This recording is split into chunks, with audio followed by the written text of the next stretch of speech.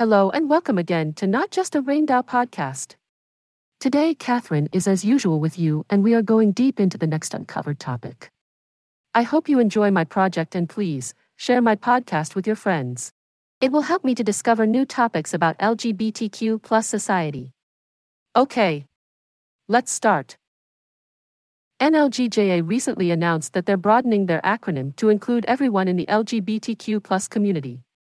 They're now called NLGJA, the Association of LGBTQ plus Journalists, to reflect the many identities that make up their community. Recently, I wrote about the word queer and its significance in our community as a title, and the argument that exists around whether it should be used or not. This was after a discussion from funny man David Sedaris on CBS Sunday Morning. He doesn't like the word, feeling that using it, at least for him, is just another way to rebrand. He went from being homosexual to gay, and now queer. I was pondering the Sedaris piece when I noticed the NLGJA announcement about adding plus to the LGBT acronym. Some folks are ecstatic about this addition, while others are getting sick of the acronym growing longer and longer. We here at Equal Pride have been using the plus for a while now. To be honest, it was tough to make it a routine. Whenever I wrote a column, almost every single time, I had to go over it and add plus to each reference to LGBTQ. When you type as fast as I do, you don't even think about using plus. I don't mind the plus at all, but it got me wondering, do we really need it? What does it stand for? Some people think that the Q is there to include those who don't fit into the LGBT category. I think queer is a great way to express that, as it's a word that covers a lot of people who can't decide which letter to identify with. Plus, it's a great option for those who find themselves somewhere in the middle of the rainbow spectrum. People who are questioning themselves can use Q too. Many folks go beyond using Q and plus and instead use LGBTQIA+, which includes I for intersex and for asexual. And then there's the less common way of representing the community, LGBTQ2, which adds the two for two spirits. But with all these expansions, are we going too far? NLGJA said that adding the plus isn't enough for everyone, but it's more than just a superficial change. I contacted a friend who's in a throuple, and I asked if he thinks his relationship is included in LGBTQ+. He said no, jokingly suggesting that we should add another T to the acronym and call it LGBTQ+. He's an older guy, and his two partners are keeping their relationship somewhat secret, so I'm not allowed to mention his name. But I reached out to him because he teaches English as a second language. As a language expert, what did he think about all the new terms being added to the LGBT acronym recently?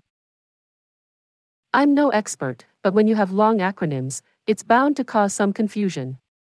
It looks like these additions, the plus and the Q, were meant for our own community, not the general public. It could be especially confusing for older people, but I guess the younger generation probably likes it. It's kind of ironic that this new acronym is so long, considering the younger generation usually prefers short and sweet. But if they want to express themselves and they're okay with the long acronym, then I guess there's nothing to complain about.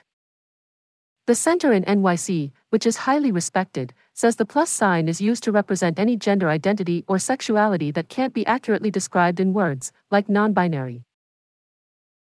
Checking out the center's website, it says they've been supporting, fostering, and celebrating the LGBT community of New York City since '83. It sounds like they don't include queer or questioning, intersex, asexual, and non-binary people in that though. Maybe they should update the LGBT to be more inclusive. When I checked out GLAAD's website, none of their headlines had the plus. But when I went to Human Rights Campaign, they did use it. It Gets Better project also included the plus, as did GLSEN, SAGE, and PFLAG. Seems like more and more people are suggesting it should be used more often so everyone can feel included. We can't just say we're about inclusivity, we need to act on it and use the plus.